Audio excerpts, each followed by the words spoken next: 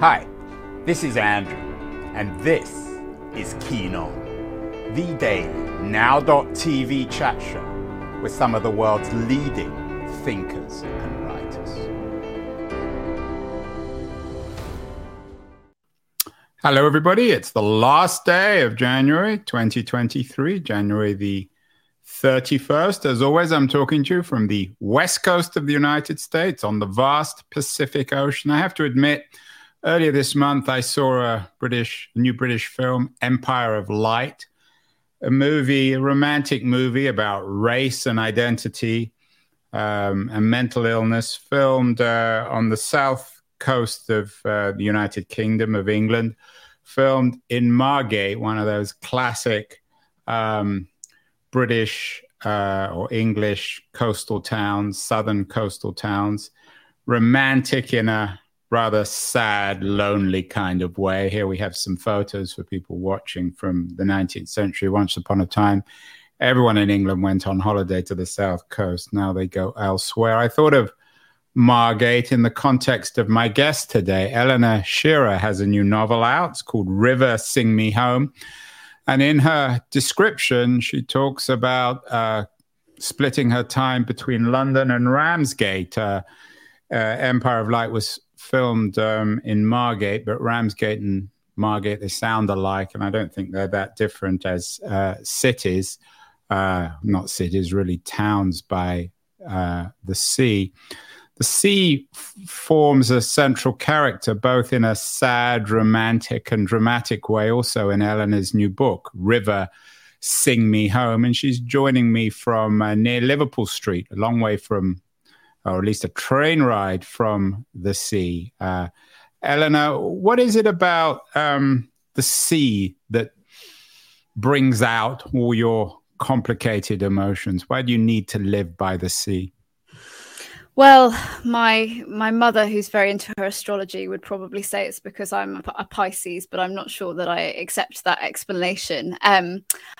I just love the way that it makes me feel kind of calm and centered and small, but in a good way. I think that when you're looking out on the vastness of the ocean, it helps bring that sense of perspective. And as you alluded to, I now am between London and Ramsgate. And one of the things that prompted the move and the splitting the time was actually during the pandemic. My parents are down in Ramsgate, and I, like a lot of young people in the UK, kind of fled London and started living with them. And I found that going for walks by the sea to clear my head at this very kind of unsettling and stressful time, it really grounded me. So then I found I didn't want to leave it behind.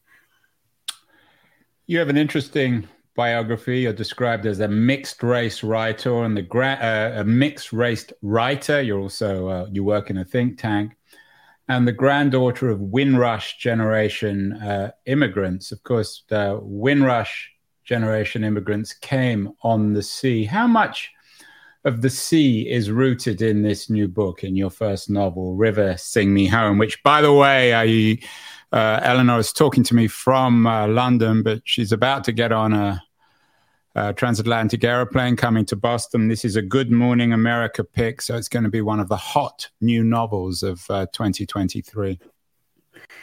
The sea plays a big role in the novel, and I think part of it is when you think of the Caribbean, you instantly think of beaches and the sea, because a lot of these islands, my grandparents came from St. Lucia and Barbados, two of the smaller islands, and you really are never far from seeing the water. But one thing it was really important for me to draw out in this book is that there are many commonalities between the experience of African American and Caribbean slavery, but there are also many differences as well. And one of them is that it wasn't at all easy by any means in America to escape and run away to freedom, but there was this strong tradition and hope and dream of the northern route to freedom across land. Whereas in the Caribbean, the islands are part of what confines you, because you're limited by how far you can go. You end up at the sea. And the novel is about a woman who is searching for the children that were taken away from her and sold to different plantations and different islands. So again, that possibility of being able to search for your family or maintain some kind of connection with them the sea gets in the way time and again. So yeah, I was interested in the sea as it pertains to the geography of the Caribbean and as it shapes the experience of enslaved people there. So there's also, of course, and this is a familiar theme in all literature historically, cruelty to the sea. And of course, your book, your new novel, River, Sing Me Home, is the story of cruelty, isn't it? It is and it isn't. I like to say that this is not a novel about slavery, but what comes after it. So it's quite deliberate that at the start of the novel we meet Rachel as she's leaving her plantation, and it's set at this very ambiguous time in the history of the Caribbean when the British had passed the Emancipation Act of 1834. But what is not very well known in the UK or elsewhere is that this law stated that enslaved people had to stay on their former plantations and work for their former masters for another 6 years without pay. So Rachel is, in a sense, running away, even though she is legally no longer a slave. And I always knew that I didn't want the novel to flinch from the cruelties that Rachel would have experienced as part of her enslavement and continue to experience in a place and time that was not always kind to her. But I also wanted this novel to be shot through with a sense of hope and love and joy. So yeah, doesn't flinch from the cruelties, but I hope is also about more than just the cruelties. Eleanor, one of the questions I guarantee you'll be asked in Boston or when you do your TV slots is comparing the experience of slavery and post-slavery in the West Indies and the United States. What's your sense of that? Of course, this is a novel rather than history, but you've done a lot of reading and thinking, I know, about this subject.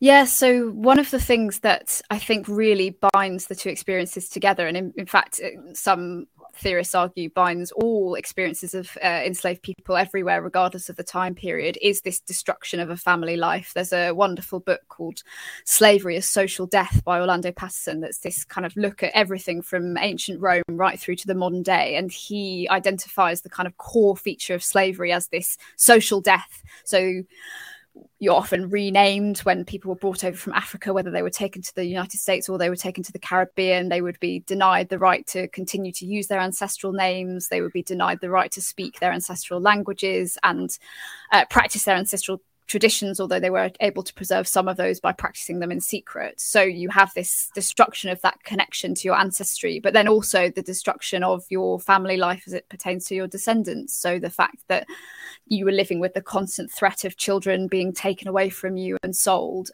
So this is a novel about one woman refusing that act of destruction and going to put the pieces of her family back together. And again, I think that will resonate with Caribbean readers and it will resonate with American readers as well.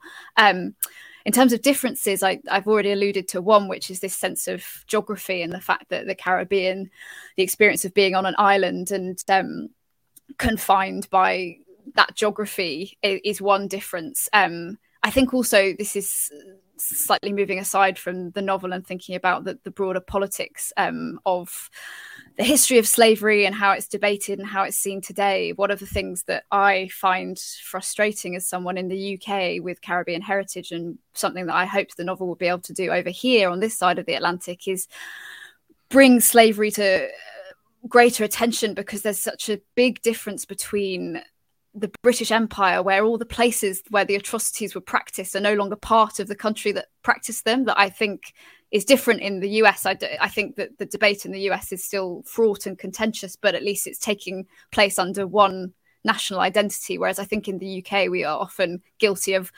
washing our hands of our history and turning the other way, because actually you're not having to live amongst the kind of physical remnants of the atrocities as you are in the Caribbean. When you go there, you see the old plantations, you see the old plantation houses. So yeah, I wanted the novel to make sure that people in Britain in particular can't forget what happened. Eleanor, you described the novel as a post-slavery novel, and The Guardian headlines it as surviving slavery. Of course, after the abolition of slavery in America, you have Jim Crow, which some people argue is not that different from slavery. That's not true. Is there an equivalent to Jim Crow, either in the West Indies or in the United Kingdom, in your view, in terms of descendants, shall we say, of slaves? So yes and no. In the Caribbean in particular, one of the things that continues to be ambiguous long after even the end of this, apprenticeships is what the name was for this period where people had to continue to work on their former plantations without pay, even though they were technically free. Even after that ended and people were being paid, I mean, most of the islands of the Caribbean, particularly the British ones, were very densely settled. This novel starts in Barbados, which is where my grandfather was born, and it was known as Little England, and it's a very flat country. It's very fertile land. So almost every corner of it is covered with plantations that are obviously British owned. And so even after the apprenticeship system ended, there's not really a chance for people to go and find a parcel of land for themselves or exist outside the plantation system. So economic exploitation continued in the Caribbean for decades. And there's actually this commission from the 1930s, the British government, when the Caribbean colonies were still part of the British Empire, wanted to look into the conditions for labourers in the Caribbean. And the findings were so shocking in terms of the material deprivation, the poor living conditions, the poor wages, the exploitation, that the publication of this commission, the Moyne Commission, was suppressed until after the Second World War because the British government was so worried about giving propaganda to the Nazis. So economic exploitation of the Caribbean absolutely continued, even if it didn't always have the same kind of legal status as something like Jim Crow. And then I think in the UK itself, the picture is more complicated. You know, my grandparents were part of, as you alluded to earlier, the Windrush generation, this big migration from the Caribbean to the UK as part of attempts to fill post-war labour shortages. What year? Tell us a little bit more. Which year did they come over? So they came over in 1957. The Windrush is named after the HMS Windrush, which was a ship that came from Jamaica in 1948. So that's kind of the start of this big wave of migrations. They're coming in 1957, kind of in the middle. People tend to date the Windrush generation up until about the 1970s. And my grandfather came over first, and then my grandmother after him. And you know, I think so much about how disorienting the experience must have been for them. They'd never seen fog before. They came from islands of 150, 200,000 people to a city like London that's got millions of people in it. And they didn't face many of the same formal legal restrictions that they would have done in somewhere like the American South at the same time, but they definitely faced discrimination and prejudice, and it was hard. It wasn't easy for them. So yes, not exactly the same as the history of Jim Crow in the South, but there are experiences of oppression and racism in the UK and in the Caribbean linked to slavery and the experience of empire.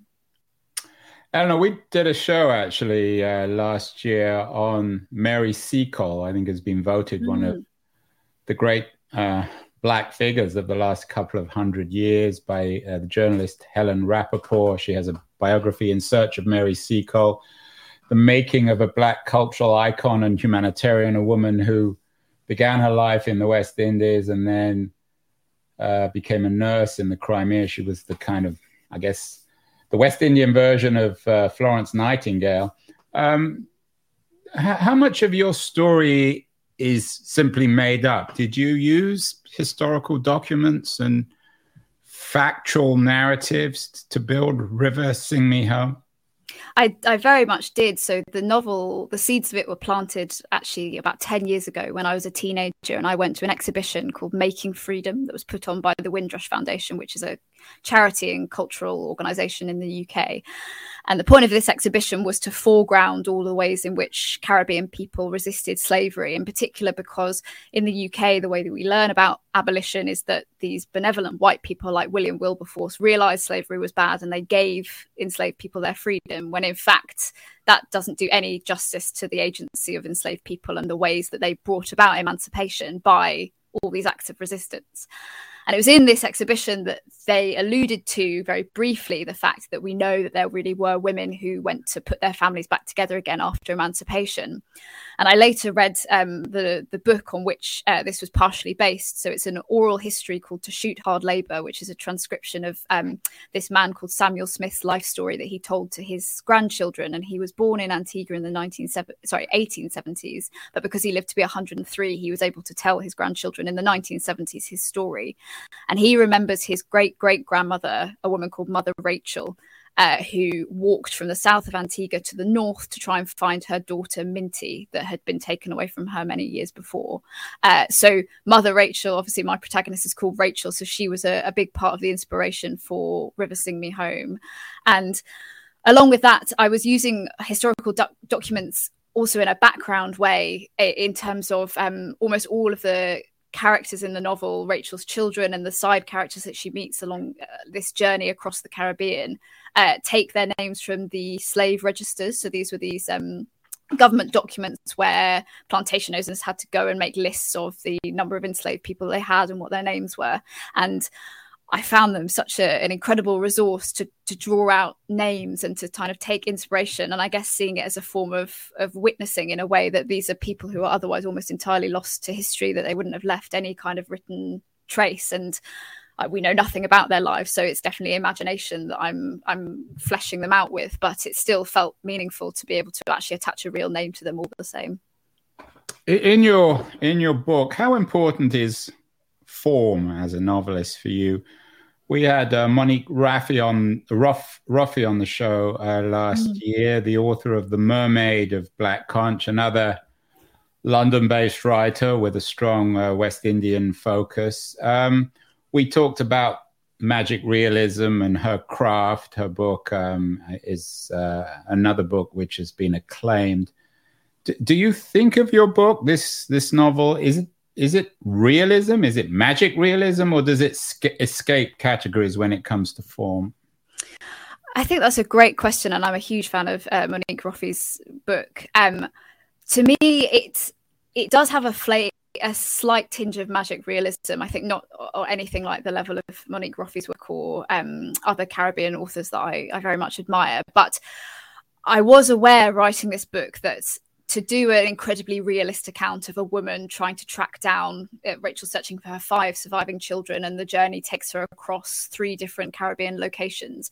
To recreate this in a realist way would involve a very painstaking, slow journey over a number of decades. And I didn't want to write that kind of novel. I wanted it to feel a bit more propulsive than that. And so I am aware that there's almost a touch of something folkloric at times to the book, in that Rachel does meet a lot of characters that help her, and sometimes it might feel almost help her in ways that kind of stretch credulity. But that was quite a deliberate choice. I did want it to have this flavour of, yes, the character that you chance upon the road, and they're able to give you the weapon that you can take with you on your quest and will end up proving incredibly useful. So I was thinking about that sort of magic realist or folkloric tradition when I was writing the book. And I guess that's my nod to the Caribbean tradition in which I hope I'm writing. Are there particular literary inspirations for you? Yes. So actually the author Andrea Levy, although she's not a magic realist author, she's a British Jamaican writer, and she's most famous for 2 novels. One is called Small Island, that is about the Windrush generation coming to the UK. The other is The Long Song, which is about the end of slavery in Jamaica. And I think that both of these novels, what they do so powerfully is take a period in which there is suffering and there is racism and there is difficulty, but still find moments of love, human connection and joy. So she was very much a model for me writing this book, because as I mentioned earlier, I wanted it to have an uplifting feel to it, which is not always easy when you're thinking about the subject matter. So using her as a bit of a model for how can you not paper over or obscure the ways in which there was real suffering, but how can you also ultimately give a sense of hope in the narrative? Yeah, we talked about Andrea Levy, we talked about Mary Seacole, we talked about Monique Raffy, we talked about the heroine of your book, we talked about yourself, of course, all women. Any coincidence there, Eleanor? Probably not for this novel. No, this is a novel about motherhood, and there are many characters in it that are not women. And in fact, it's one of the things I found interesting about writing it. I like to write my book starting at the beginning, going through a first draft until I reach the end. And I have an outline in my mind of where the novel is going. So I started this book knowing Rachel's 5 children, where they were, what had happened to them, and some sense of the ways that she would find each one and who would help her and what that side character would be bringing in terms of another glimpse of a different part of history. And there was one character who, like all the others, his name draws on a real historical record. And as soon as I saw the name, I knew I had to have a character based on it. And his name is Nobody. And Rachel meets him on a ship that's taking her from Barbados, where she starts, to British Guiana. And Nobody was initially meant to be a character that was only around in the novel very briefly, and then Rachel, and by that point she's managed to find one of her daughters, would continue on their quest. And I found that I loved Nobody so much that I wanted to keep him around. And without giving too much away about exactly how the book ends, I think I enjoyed the character, I enjoyed writing him, but also it felt right that there would be, I knew, you know, who would be in the book at the ending, and had an ending image in mind of this little kind of reassembled family, but wanting a bit of male energy in there, I guess. So having this character, I suddenly realized actually it makes sense for him to continue with them on the journey. So it isn't just this collection of women, Rachel and her daughters. It's actually got some male energy in there as well. Nobody, of course, implies a disassociation with rooted communities. In your description of yourself, I'm not sure if you wrote this, but in the Random House description, you're described as a mixed race writer and the granddaughter of Windrush generation immigrants. But you did you got your master's degree in politics at Oxford University, which is the institution of the elites. You work for one of the top think tanks in the country. At what point do you think historically does the Windrush generation get washed out of you? I mean, that might be true not just for West Indians, but for all immigrants, whether they're Jewish or Black or Asian. At what point does the experience as a writer, in particular, of the history of slavery and suffering and injustice, at what point does that become just academic? Yeah, I think it's a really interesting question, and one I have grappled with on a personal level, partly because of the way I look as well. So I pass for white in most contexts, but my mum is very visibly Black, and my grandparents, my grandmother was quite fair skinned, but my grandfather was also very obviously a Black man when he came to this country. Did you ever see the movie Passing? Yes, I did, and I've read the book as well. That's a wonderful movie. Yes, yeah, and yeah, those questions of passing and what it means to pass, all things that I have grappled with a lot. I think that, so for me personally, a lot of it does come down to this sense of something that is being passed down through generations. And I can't speak to, I don't have children myself, but I feel like when I do have children, I will want to impress upon them the kind of experiences of our family that have been different, not in a way to cultivate some sense of superiority or difference in them, because I think by this point we will have been many generations settled in this country. I imagine any children of mine will feel quite firmly secure in their Britishness, but I think it's important for them to remember that Britishness can arise in different ways, and so I certainly wouldn't want them to forget about where we came from. But in the more general sense, my master's degree was in the case for reparations for Caribbean slavery. And I know that in the debates around reparations, it is a very live question. You know, people like to say somewhat flippantly, but still, you know, in the UK, for example, should we be getting reparations from France for the Norman conquest? And I think there's probably not a scientific answer. It's a more, you know it when you see it. But I think we do all recognize the communities where there has been this passing down of history and tradition that regardless of where you may have ended up in the world, if you've been displaced, that continues to play a significant role in people's lives. And that produces, I think, or grounds a group's claim for reparations in a way that there just isn't a community you can point to in the UK, for example, that continues to feel aggrieved by the Norman conquest. So a slightly roundabout answer, but I think that, yes, it's hard to draw a precise line and say, well, at this generation, we know that people descended from the Windrush will no longer feel like it's a significant part of their lives. But it's probably a gradual fading, but also in surprising ways, these traditions can continue to retain a lot of significance, possibly longer than we expect that they would.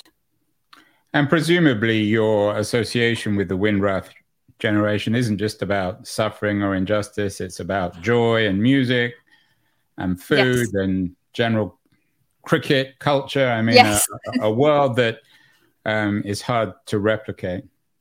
Yes, yeah, exactly. And it's one of the things, again, subtle differences between, I guess, race and heritage and all these different overlapping but slightly distinct concepts, because I, in many ways, have a very different experience from, say, my mother, who moves through the world as a Black woman. But then we do share this very strong cultural sense of being Caribbean that is distinct from the way that we look and the way that people treat us. And I'm very proud of that side of myself, and wouldn't want to lose touch with it. How does your mother feel about living in Ramsgate? Bit chilly compared to the West Indies. It is a bit chilly, and she's getting to that time of life where she's kind of complaining bitterly about her parents ever having made the journey over. But no, she likes it too, because she also likes to be by the sea and likes to be close to me as well. It's been really special, actually, to share this journey of writing this book, and she was the book's first reader in its entirety. And one of the things, I think, actually going back to that question of kind of immigrants and the multiple generations, I think I know from speaking to friends of mine that it's not an uncommon experience for my grandparents' generation, and there are a lot of people that came over from different parts of the British Empire where they had this attitude of being almost more English than the English. They'd grown up in colonial systems. They'd grown up with this idea that Britain was the mother country, and for them the goal was really just to assimilate and to become British and recognised as such. And so lots of people of my mother's generation grew up with this sense that there wasn't necessarily anything valuable or worth preserving in your Caribbean heritage, and it was all about just staying laser focused on becoming British and becoming part of the British establishment. And it's only when you get to my generation that I guess you have the security and the freedom to think, no, I am really interested in connecting with my heritage. I really do want to hear these stories about where my grandparents came from. And so I think it's been lovely to see with my mother and my aunt as well, kind of getting to share with them this sense of reconnecting with our roots, rediscovering what's valuable, interesting, important about our Caribbean background. Yeah, it's a wonderful story, and the story of the book is wonderful. It's very hard to get a first novel published, especially these days. And I'm not sure if you've won the jackpot, but by being a Good Morning America pick, it's a big deal. You're coming over to America. Any advice, Eleanor, for first-time novelists? A lot of people who want to write a novel think they need to go to creative writing school. You got a master's degree in politics. Any advice on your experience as a first-time writer? How long did this book take you? Well, as I say, the idea was kicking around for almost 10 years, but actually between sort of seriously putting pen to paper and then having a draft that I was able to get an agent with, that was about 9 months. Which requires some patience and willingness to accept rejection, I assume. It does. And I think I have really enjoyed getting to meet other writers as part of this process. It's been one of the real highlights. So I'm always slightly cautious of recommending sort of cast iron advice, because I am fascinated by how everyone's processes are very different. But for me, what worked was writing every day. And I spent quite a long time waiting for inspiration to strike, or not writing when I didn't feel in the right kind of mood for it. And it was actually only when I said, you almost have to treat it like work. You have to set aside a certain amount of time. For me, it was actually a word count rather than a amount of time. I wrote 500 words every day until I had a full draft. And that sense of keeping momentum, not going back and tinkering as well. I think that was a big thing that would have held me back, because I can be a bit of a perfectionist. And so if I just spent time tinkering with the day's words before and trying to make them perfect, I never would have finished the thing. So just, really had this attitude of, I'm going to start at the beginning, I'm going to keep going until I get to the end and just see what happens. And it was terrifying at times. I didn't know if I would sort of run out of steam at 10,000 words, and then you've barely even got a novella, let alone a novel. But that discipline to keep going, even when it's hard, even when you feel like it's the worst thing that's ever been written, but just having the faith that you will come out the other side with something that is better than a blank page that you can then do the real work of, which is editing and reshaping and whipping it into some kind of publishable shape.